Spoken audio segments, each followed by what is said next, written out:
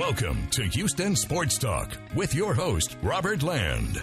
Thanks for listening to the best Houston sports podcast. And in this one, we're previewing the Texans versus the Titans with our special guest, Davey Hudson, who covers the Titans as host of the Believe in Titans podcast, part of the Believe Podcast Network. And it's great to have you on the show, Davey. What's it like to have a real NFL football team? Because we don't know anything about that here. Robert, first off, thank you for having me on. I thought you were actually going with the Keyshawn Johnson reference there for a second, because according to him, we're not a real 8-2 football team. But it's been fun, man. This season has been one in which you had a lot of ups and downs early. They start the season off 2-2, and you're thinking, oh gosh, so much hype coming into the year. It's going to be a letdown. And then they decide, hey, we're just going to roll off 6 straight wins, 5 of which were playoff teams from a year ago. And the excitement in the area has been, it's been a roller coaster of emotions whenever you look at, all right, yeah, we're winning and everyone's liking how this team is playing, especially when you look at the fact that they're doing it with a lot of no names at times. But people, when you really pull everything back and you look at it from 10,000 foot view, they're thinking this team has some magic about them. There's something going that allows them to continue to grind out wins, even whenever they might not necessarily be the most talented team out there. And a lot of Titans fans are just wanting that to continue and, more importantly, get a lot of people healthy.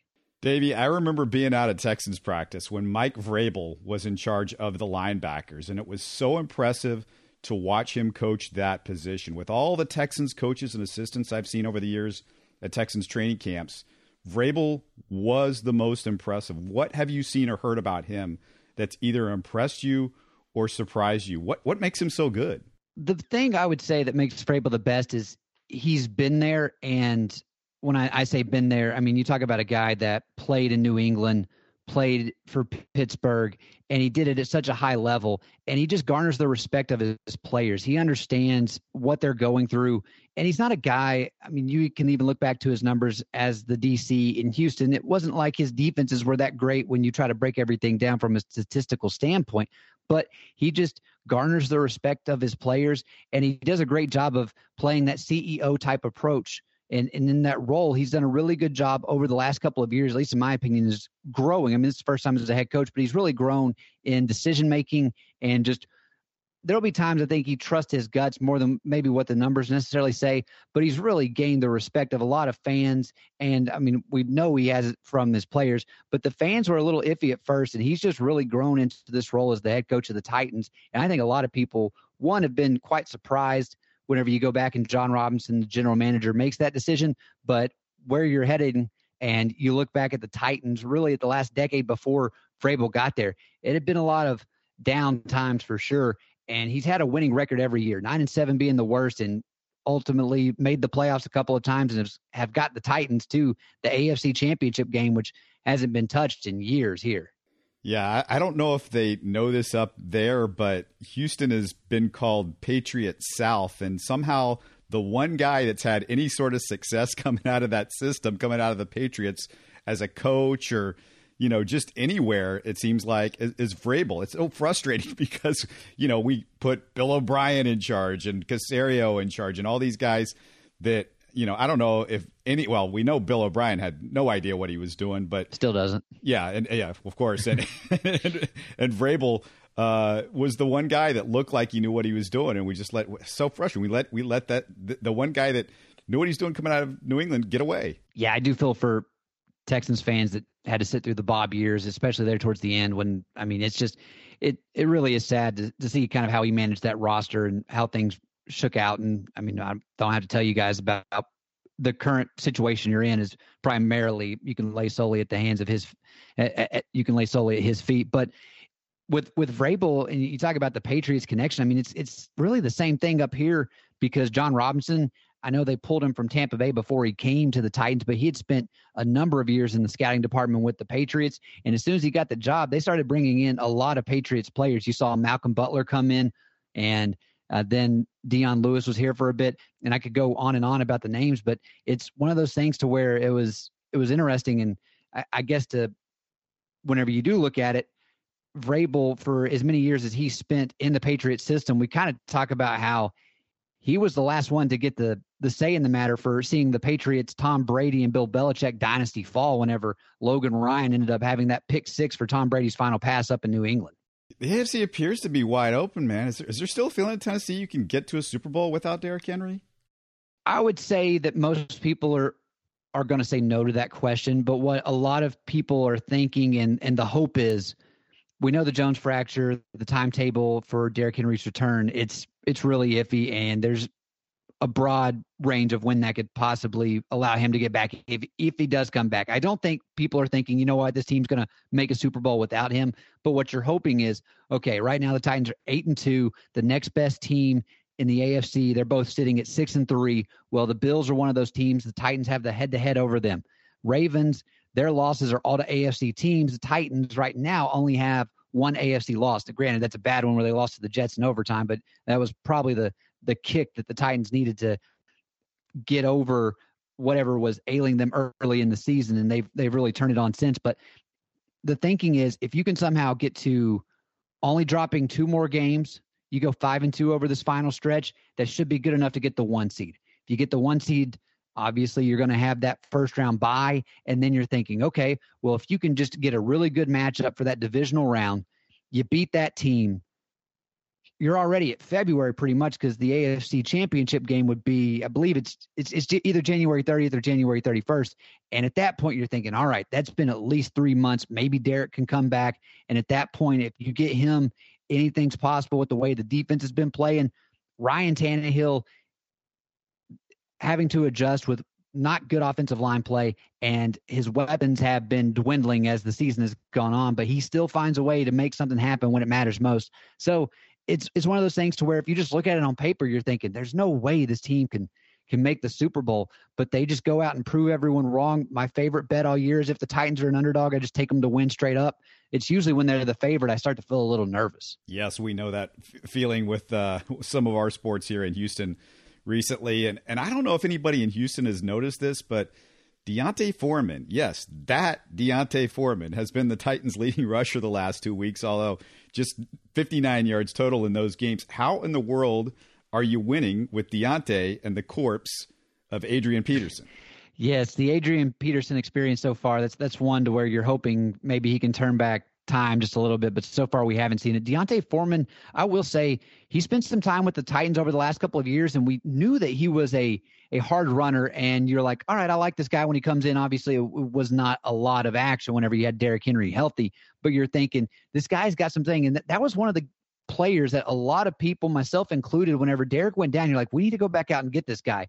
And I'll be honest, I didn't follow him as far as his other stops and what he was able to do there. I know he had a stint with the practice squad in Atlanta earlier this season, but his health has kind of been one of his issues whenever he has been with the Titans program, to where you're thinking, well, if he can hold up from that standpoint, he'll be salvageable.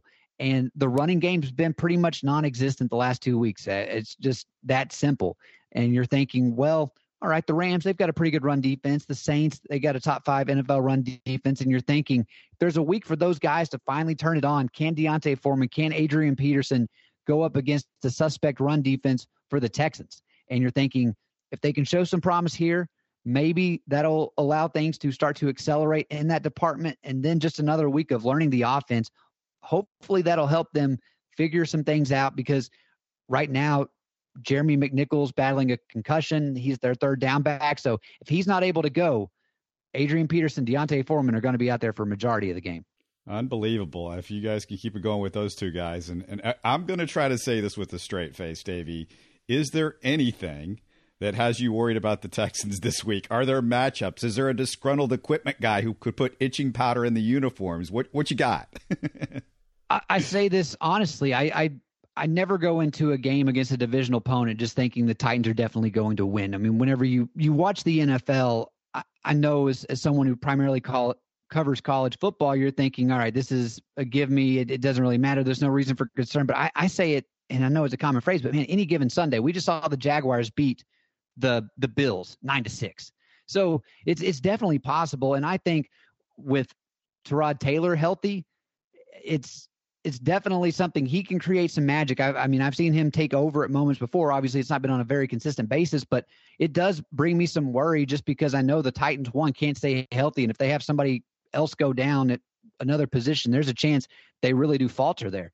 But from just a pure matchup standpoint, I wouldn't necessarily say that I see it for this Texans team this week, but there are a couple of guys that I'm thinking if they're able to go, Brandon Cooks always causes some concern whenever you just look at what he's been able to do over the last several years. Grenard's been able to get at the quarterback as of late, I guess relatively speaking compared to the rest of the Houston Texans team. But yeah, because I mean, as we've seen, one mistake can go against you. Obviously, the Texans coming off a bye. Hopefully if you're a Texans fan, you're thinking, all right, get some more rest, clear the mind a little bit, come out here, and you got a great opportunity to play upset. Yeah, you mentioned Tyrod, and, hey, he looked good the first couple of weeks before he got hurt. Last week, a disaster, although part of the issue for Tyrod right now, the Texans' 3 best offensive linemen, including the 2 starting tackles, are out, and it wasn't like the O-line was good to begin with, so he's had that working against him. The only thing I can think of is maybe the new O-line was helped by the bye week. They get to work together for a second straight week, which has been unusual this year, and Tyrod maybe doesn't gift wrap the football to the defense like he did last week, and the Texans turn the ball over, which they've been good at, and the defense can actually get a TD with a turnover. I'm really working hard at this scenario, Davey. It's exhausting. Well, I mean, that's what you're going to need. You're going to need the Texans just to protect the ball all around, because the last 2 games, I mean, we've talked about how the run game has been non-existent for the Titans, but they have won these 2 games against the Rams and then the Saints because of being able to force turnovers whenever it really mattered. You go back to the Rams game, picking off Matt Stafford on back-to-back plays, which pretty much got them 14 points within a matter of seconds. And then this past week playing the Saints, it was the special teams. Dylan Cole was able to force a fumble on the opening kick of the second half. And then the Titans were just able to go up because they've not been able to sustain long drives. And right now, A.J. Brown's not been playing good. He has had some critical drops. His head just doesn't seem like he's been in the game. I know he came out and he talked about battling depression, and it's one of those things to where we think everything should be good moving forward with him. But I know that no Julio, no Derek, teams have been able to kind of just make sure to keep him in check, and he could really use a pick-me-up. And maybe this is a game where he takes advantage of a secondary that definitely has its woes. But I guess I know I kind of went off on a tangent there, but yeah, if the Texans can protect the ball, I think they got a good shot of staying in this one in the fourth quarter. Who's a player with the Titans that you don't think's getting enough love for what's been going on this year? Oh, it's definitely David Long Jr., and I know he missed the last couple of weeks, but that guy just came out of nowhere at inside linebacker and has been playing at a Pro Bowl level. It still remains to be seen whether he'll play this week, but he is somebody that just came out of nowhere. He got a little bit of a fanfare whenever he was mocking Travis Kelce after basically keeping him in check all game. But David Long Jr. on the defensive side, if I had to go with the offensive side, it would be right tackle Dan Quesenberry and David Quesenberry. David's just done a really good job of filling in where you're not expecting him to have to be in that situation. The Titans have whiffed 2 years in a row on who's going to be that right tackle.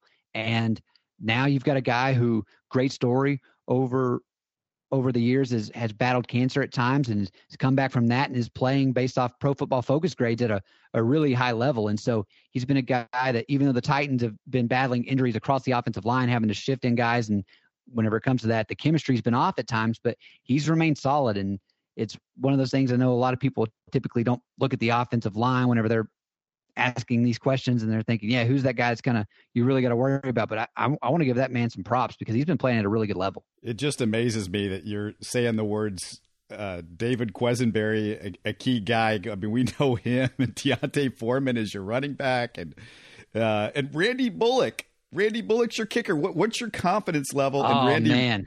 What's your confidence level in him? We know him well, and he's a good guy, Houston native. The Bullock experience, though, didn't go too well here, Davey. No, and that's one of the things that you go back to the Titans in 2019 when Ryan Suckup went down. It has been a revolving door at kicker. They've had 13 different kickers, and they finally have settled in on Randy Bullock, and he's only had one game where there was a mistake and you're just like, man, if you correct that, it's different. And it was the Jets game. He missed a field goal in overtime to end that one in a tie. But he has been very consistent. He's found a home in Tennessee, and I expect him to be the kicker long-term moving forward, because it's one of those things. I know he's got the nickname Fat Randy out there. A lot of people are just like, this guy's just been a journeyman as a kicker for multiple teams, but for whatever reason, he's been very confident. And I'll say that I've been confident whenever we've been sitting him out there.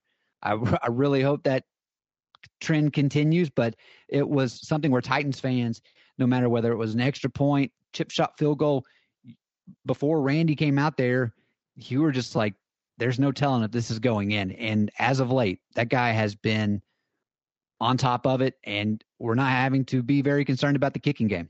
Mike Vrabel for Coach of the Year, if you can get that out of Randy Bullock and Quesenberry and all those guys. And the Titans are favored by 10.5. Outside the Dolphins, the Texans have just been hammered on the road.